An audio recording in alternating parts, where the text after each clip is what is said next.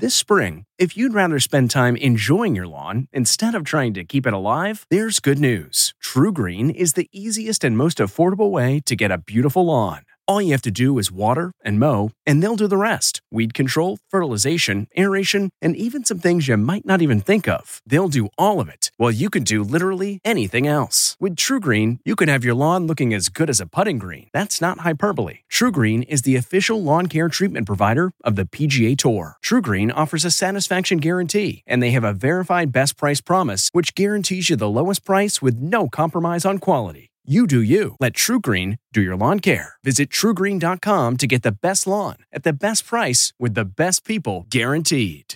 This episode is brought in part to you by Audible, your go-to destination for thrilling audio entertainment.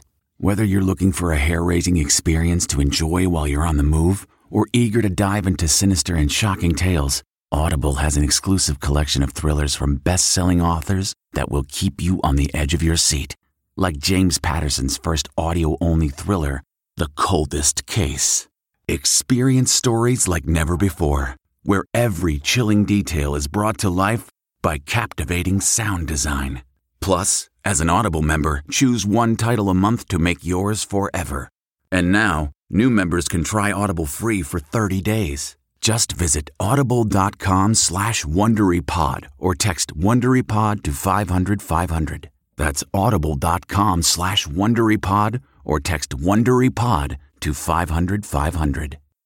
Looking to instantly upgrade your Mother's Day gift from typical to meaningful? Shop Etsy. Get up to 30% off well-crafted and personalized gifts from participating shops until May 12th. This year, embrace your creative side. You know, the side your mom gave you. And shop Etsy for custom jewelry, style pieces, home decor, and extra special items she'll adore. Need something original and affordable for Mother's Day? Etsy has it. Shop until May 12th for up to 30% off gifts for mom. Terms apply. Our CBS Sunday Morning Podcast is sponsored by Verizon Wireless. Verizon is launching its 5G ultra-wideband network for ultra-fast speeds, ultra-low latency, and massive capacity. This is 5G built right.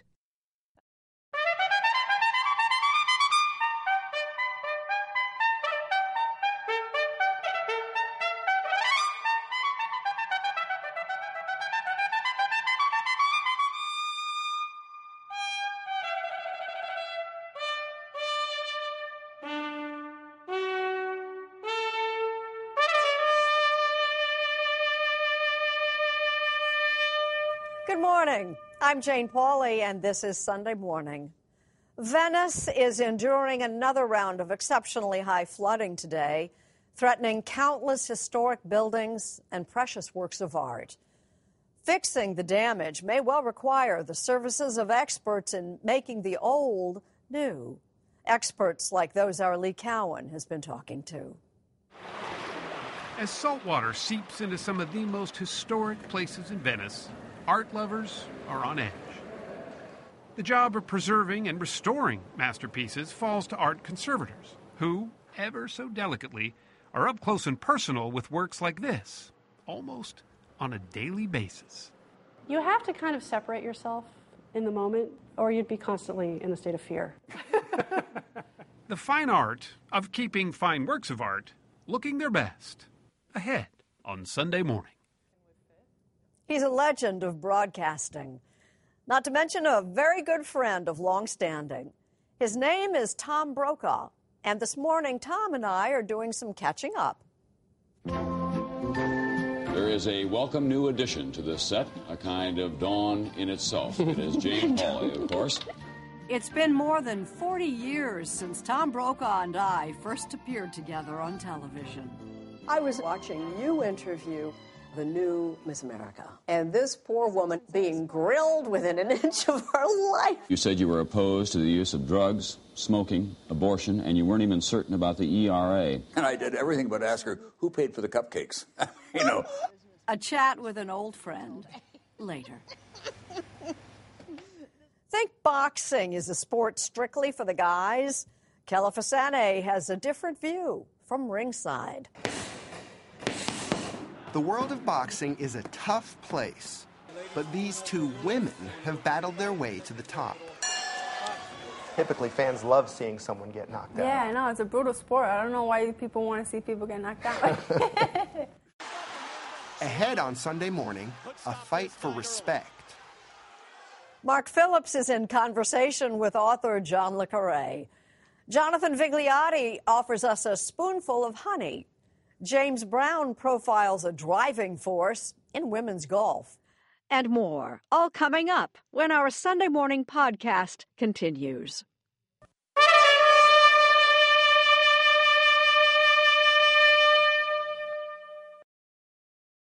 Once again today, floodwaters are ravaging Venice, the jewel of Italy's Adriatic coast. At risk are scores of historic buildings with equally historic interiors, many filled with precious artwork. That got us thinking about the people whose job it is to keep fine works of art looking fine. Lee Cowan reports our cover story. Italy's floating city. It's slowly succumbing to the unrelenting wash of the Adriatic. One of Venice's landmarks, St. Mark's Basilica, is among the hardest hit by the recent tidal surge. Worshippers replaced by water. Experts can't be sure of the extent of the damage until the flooding recedes. But if any city is prepared to save its treasures from rising water, it's Venice. Art conservators like this one continued working, even as the floodwaters crept across the floor. It's that kind of quiet dedication to preserving paintings, both old and new, that we sometimes overlook when we're walking through a museum. Paintings, like all of us, age and change. Dirt and grime are the more common enemy, far more so than flooding or fire. So I have to build it up slowly. If I put up too much in at once. That's what makes professional art conservators like Rona Macbeth at the Museum of Fine Arts in Boston as valuable as the art they treat. It's the artist's intent that drives all of this. As best we possibly can, we want to be true to that idea of artist's intent. What we're trying to do is take away the barriers between the artist's original vision and the viewer. To begin removing that barrier is a delicate process, but it's a bit indelicate to demonstrate. She uses her own spit. Why? Why use saliva? It's an incredibly effective enzyme for removing grime off the surface. Is it really? Yes, and it works incredibly well. You ever get a dry mouth working? Yep. You have to kind of separate yourself in the moment, or you'd be constantly in a state of fear. Allison Langley is head of painting conservation at the Art Institute of Chicago, where they're working on any number of paintings, including this massive 17th century French masterpiece. A lot of what we do as conservators is a little bit like CSI. We use ultraviolet light, X-ray, infrared to examine the surface and to look below the surface. Okay, that's good. Okay. Francesca Casadillo is using something called macroscopic X-ray to analyze individual pigments. So we get some yellow, some green. In this case, the pigments in a Vincent van Gogh. And what does it actually tell you? The makeup of the paint? It tells us the makeup of the paint. The chemicals in the paint? The chemicals in the paint. Really? Those chemicals are important because some of the paints that Van Gogh used are discoloring over time. The yellow leaves, for example, in this work, Fishing in Spring, are now more of a mustard color. So all of these leaves would have looked more like would that? Have looked more like this, yes. Van Gogh's reds have faded too. Through digital imaging, computers can show us what his bedroom series may have actually looked like when Van Gogh painted it. Instead of the blue walls that we see today, the pigment may actually have been a little closer to violet. One of the joys of computers is we can change them back without touching the painting. We can do reconstructions digitally.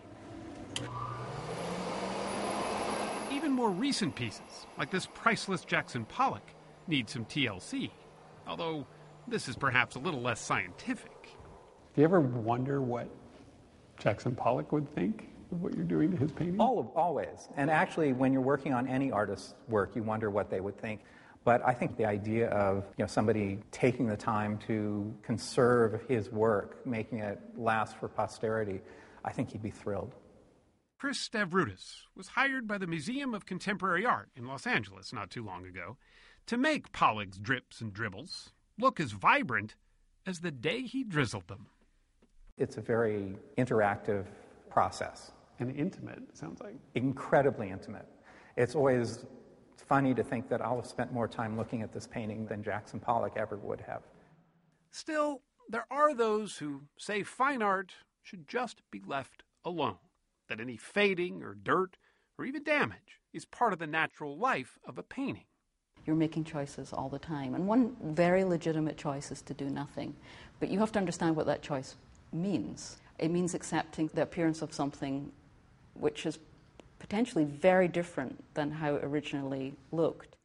The restoration of the ceiling of the Sistine Chapel, for example, was often the subject of sometimes angry debate. Some claim Michelangelo's frescoes were restored too much. But in the end, the hope of almost any artist is that their work stands the test of time. And the science of conservation is and has always been the art of keeping time at bay. We're in conversation this morning with John le Carré, the Cold War spy novelist who's now taking on the hottest political issue in Britain. Our Mark Phillips has paid him a visit. Once, a place like this might have given John le Carré refuge from the world of espionage and intrigue he's so often written about. Not anymore. Walking through an English garden, you'd think the world was not so bad a place. You would think that, yeah. Yes. And of course, it's the kind of garden in my imagination where Brexit was born. In a place like this? Yes, a gentleman owns everything he beholds and sees this paradise about him and thinks, how can we let those bloody foreigners in? Le Carré is 88 now, and 25 novels, 10 films, and 6 TV adaptations later, he has new villains. The people trying to take Britain out of the European Union. I'm talking about Brexit. I'm talking about the difference, which Americans also know very well, between patriotism and nationalism. A patriot can criticize his country, stay with it, and go through the democratic process. A nationalist needs enemies. No deal. Bye-bye. Le Carré's feelings about Brexit are well known. He's against it. He's joined street demonstrations demanding the chance to vote again in a new referendum. Have a vote and revoke. Now that the potentially damaging consequences of Brexit are better known. But the problem, he says, is bigger than that. I think to have abandoned our allies effectively in Europe, to have actually turned them through the rhetoric that's thrown around into enemies, that's something quite extraordinary. And he's not shy about getting those opinions into his new book. The first reference to Brexit, I think, is described the absurdity, I think is the phrase you use. It was much ruder than that. Let's call it that. Yes. Let me just say, first of all, that always in my books I've tried to live the passion of my time. And in this case, I felt very deeply, I continue to feel very deeply, that the British public has been bamboozled by people with private interests. So to get that feeling, to invest the argument in characters rather than just stand on the soapbox, that was my job. That's always been Le Carré's job. Times have changed since we first met him in the mid-1990s at his seaside home in England's Wild West Country. The Cold War had been declared over. The books he had written there, based on his own experience as a British spook, The Spy Who Came In From the Cold, Smiley's People, and all the rest, seemed like old news. Several had been made into films and TV shows and seemed like relics of another age. Vladimir was the best source we had on Soviet capabilities and intentions. He was close to their intelligence community and reported on that, too. Oh, damn it, George, that whole era is dead. And so is Vladimir. And I wish to God we got half his courage and 1/10 of his integrity. Le Carré was a one-man spy fiction industry back then. Joseph Conrad wrote about the sea because he was born to the sea. I was recruited very early into the secret world. I would copy Conrad in that respect. The secret world was my natural element. I was in it for those years, and I understand its workings as he understands the sea. But even then, he saw that the future looked a lot like the past. It doesn't matter what new circumstances occur. It's the same show running in the background. It's the same people running it. I mean, you look at the new so-called Russian security service. It's just the KGB in drag. And the Russians are back in his latest book, Making Trouble Again. Do you feel you've kind of come full circle? I think the first time we spoke was when when history was allegedly ending and you were moving on to other stuff, and here you are again talking about the same sort of things. Yeah, well, first of all, I never subscribed to the view that history had ended. And in fact, statistically, the size of intelligence services in every country has grown enormously since the end of the Cold War. It's the same game, but played for different purposes and by different rules. There's still plenty of history to go around. Le Carré has not mellowed with age, and American politics don't get an easy ride in his new book either. In Ed's world, there was no dividing line between Brexit fanatics and Trump fanatics. Both were racist and xenophobic.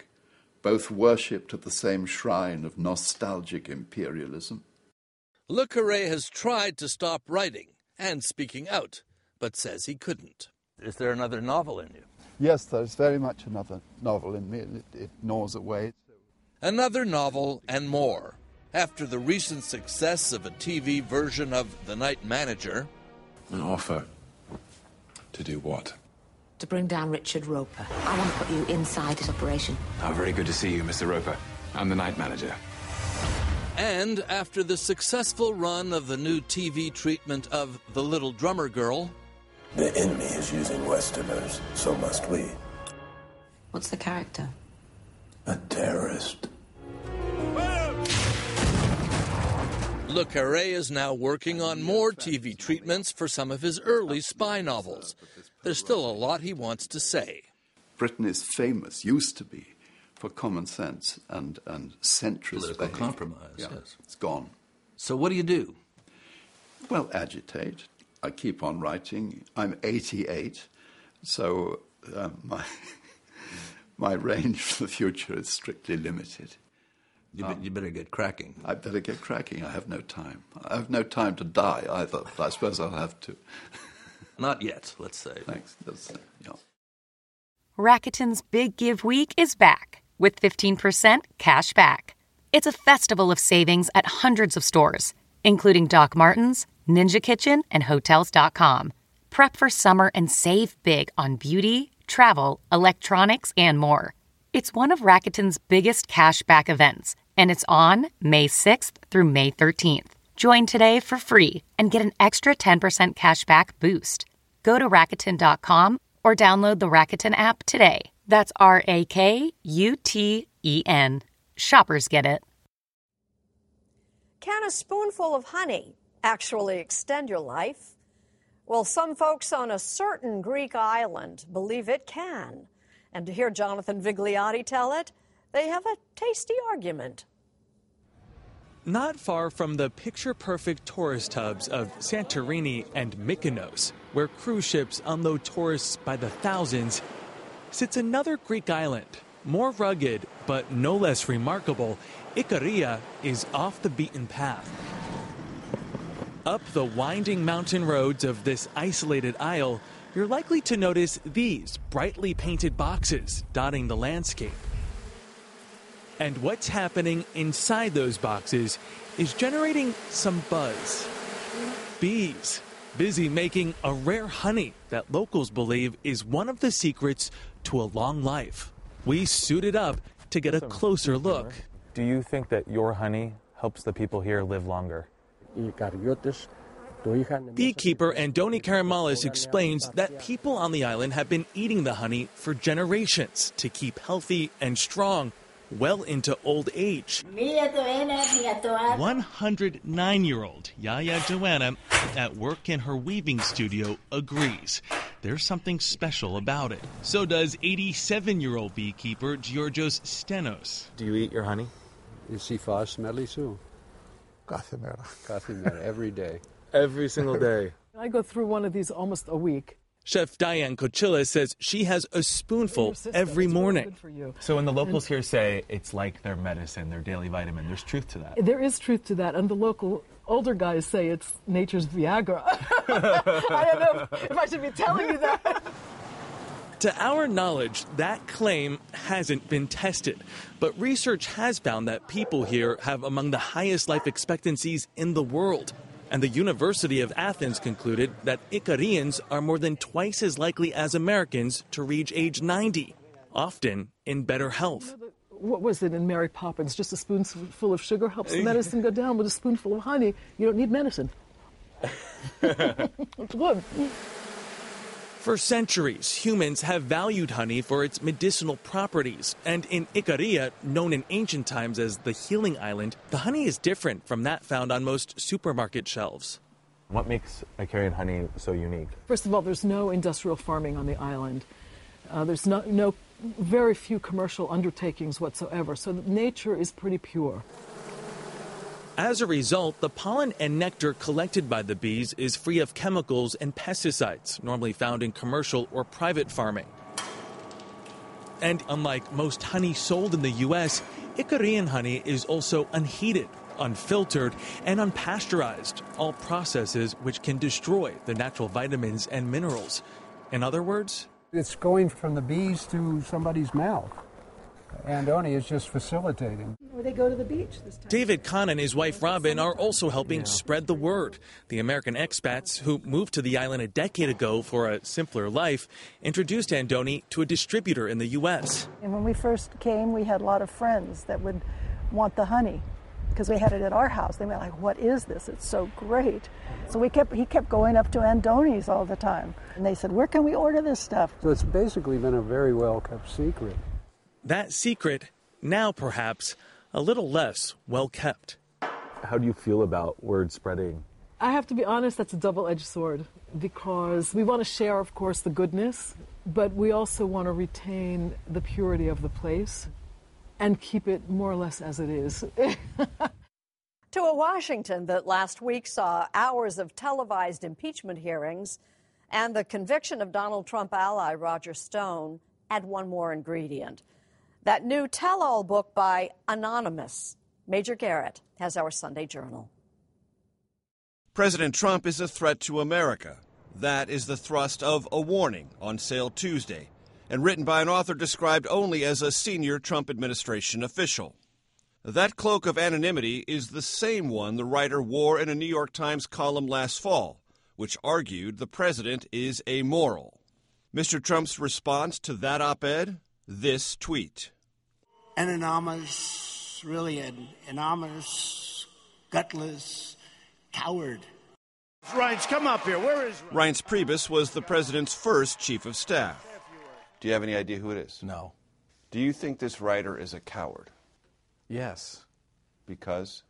I think it's improper. I think it's dishonorable. The White House agrees. Press Secretary Stephanie Grisham called the book a work of fiction. CBS News has not confirmed the identity of the author or the claims he or she makes. Nobody really knows whether these quotes or these accusations are true because we don't know who it is. There's no way to judge the veracity of what this person is saying. In the book, Anonymous writes that cabinet officials considered resigning en masse, a so-called midnight self-massacre, to call attention to Trump's misconduct and erratic leadership. Also on the chopping block, the vice president. Quote, on more than one occasion, Trump has discussed with staff the possibility of dropping Vice President Pence in advance of the 2020 election. No, that's the part of this that I think is the most out of touch part of the book. We thought Priebus would know most about this passage. Anonymous writes, everyone is the chief of staff, but the chief of staff. Donald Trump is the chief of staff. The kids aren't the chief of staff. All the rest of the folks aren't. Random the chief Fox of staff. News hosts are not the chief of staff. Trump is the chief of staff. He fears nothing and nobody. Is that a good quality for a president? I think in some cases it is. I guess in some other cases, maybe it's a challenge. But he is the person in charge. And I think any assertion otherwise is just pure fiction. The president's the quarterback. He's the center, and the running back. He plays every role. That's unusual, though, is it not? It is, but he's a force of nature. Then you think you're going to get impeached? Well, I shouldn't be. Thank you very much. It's a great honor. Anonymous appears to confirm the outlines of the Ukraine controversy at the heart of the House impeachment inquiry. American presidents don't implore foreign leaders to open investigations into domestic political opponents, Anonymous writes. We learned that, given enough time and space, Donald J. Trump will seek to abuse any power he is given. It's quite an accusation. Wow, that's heavy. Well, it's also loaded. The president's the fulcrum. He's got the authority to be the director of the orchestra. And that's how I think he views the presidency. And I think in most cases he has the authority. The author claims Mr. Trump considered naming undocumented migrants enemy combatants and even sending some to Guantanamo Bay. Anonymous writes that Mr. Trump is a bully. Go home to mommy. Who lacks presidential judgment and a basic understanding of government. But Priebus says President Trump's instincts got him where he is. What makes him who he is also what makes him electable to the American people. Donald Trump's strength comes from being Donald Trump. And I think he knows that. On this Sunday after Veterans Day, special correspondent James Brown is honoring a driving force, a woman who uses golf to heal service members who've sacrificed so much for our country. There you go. Good. Oh, go in.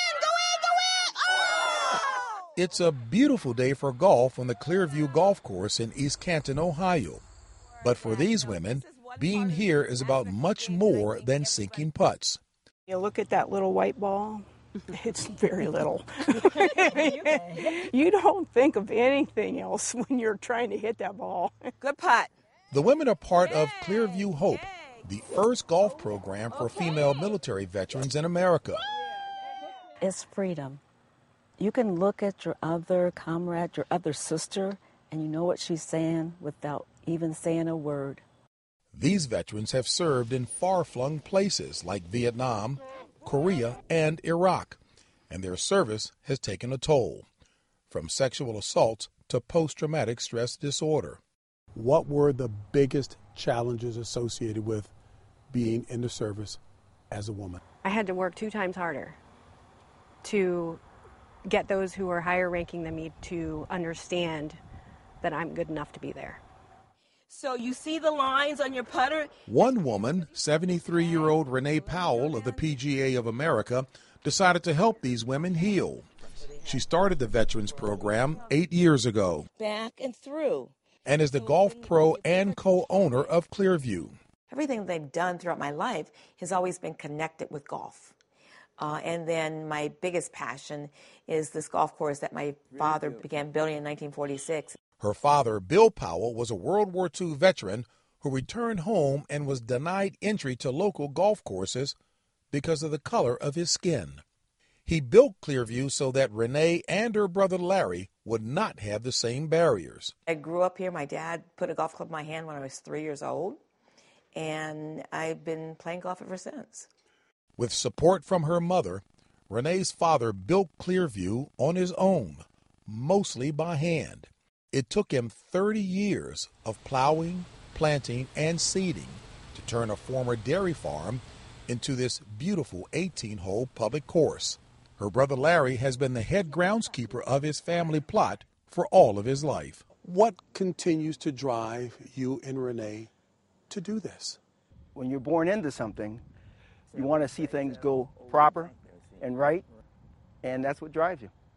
While Larry stayed home to care for Clearview, Renee Powell found she had a special talent for the game. She became a top amateur and captain of the Ohio State golf team. Were there circumstances that you had to persevere and overcome at the collegiate level? I was a top female golfer, amateur golfer in the state of Ohio, but I was never able to play in our Ohio Golf Association tournament because they played at private clubs, and I wasn't allowed at the private golf clubs. Powell did not let those roadblocks stop her. In 1967, she turned pro and became the second African American to play on the LPGA Tour, where she faced new challenges. We traveled through the South a lot, and so there were like threat letters on my life or refused, at restaurants. So after you retired from the tour, you stayed involved. Why? Because I love the game of golf. After 13 years on the tour, Powell retired and became an international ambassador for golf. For decades, teaching golf in Africa, Asia, Australia, and Europe. It's beautiful, yes. Powell's contributions have gained her recognition here at the birthplace of golf, St. Andrews, Scotland. She allowed us to tag along on a recent visit. I'm in the middle of writing my autobiography. The last chapter is going to be about the Kingdom of Fife and all the things that have happened to me here in St. Andrews. What has happened in St. Andrews is amazing.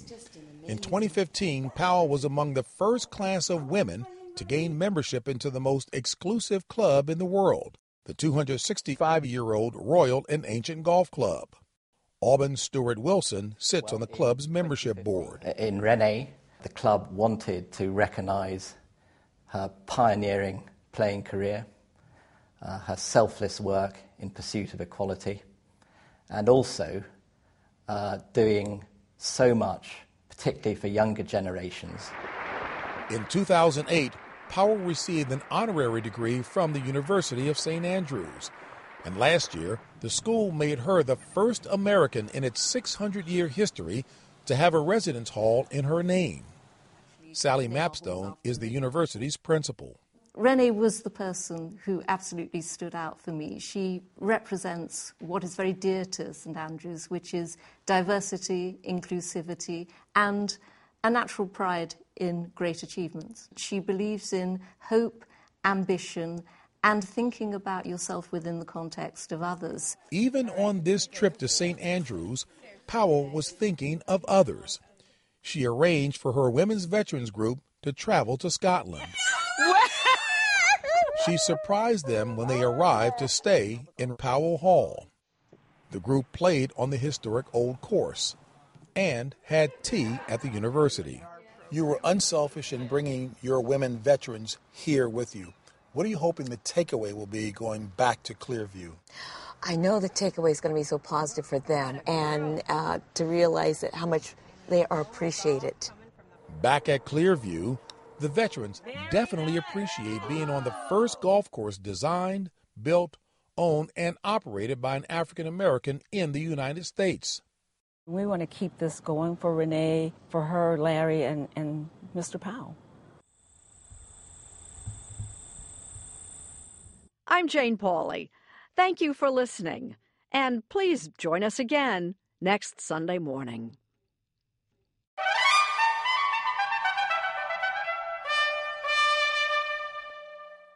If you like CBS Sunday Morning with Jane Pauley, you can listen early and ad-free right now by joining Wondery Plus in the Wondery app or on Apple Podcasts. Prime members can listen ad-free on Amazon Music. Before you go, tell us about yourself by filling out a short survey at Wondery.com/survey.